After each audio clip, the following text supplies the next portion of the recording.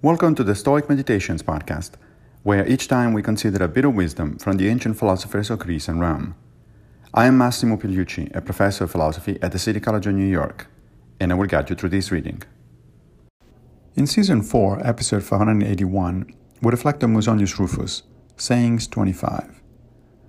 It is the height of shamelessness to think about how weak our bodies are when enduring pain, but to forget how weak they are when experiencing pleasure. You can tell from this and similar quotes that Musonius was directly addressing the Epicureans, a tendency he passed on to his pupil, Epictetus. The point, however, is well taken. We are all very aware of the weakness of our body when we suffer some sort of pain, brought on by accident or disease. By contrast, we feel at the height of our powers when we enjoy some pleasure, oblivious to the fact that pleasures too may engender a weakness of the body. Now, to be clear, the Stoics are not against pleasure per se. Pleasure is a preferred indifferent, just like pain is a dispreferred indifferent.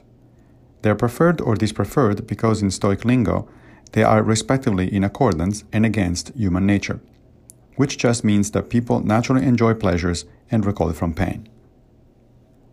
They are indifferent in the sense that neither pleasure nor pain affect our integrity as moral individuals, unless we let them, which is why Musonius is warning us that we need to be on guard not just when it comes to pain, but also when pleasure is being experienced. Thank you for joining me for another Stoic meditation.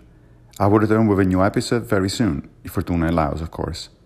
If you like this podcast, please consider supporting it by opening your browser and going to anchor.fm/Stoic Meditations. Also, please take a minute to give the podcast a good review on whatever platform you're using to listen to it. Thank you.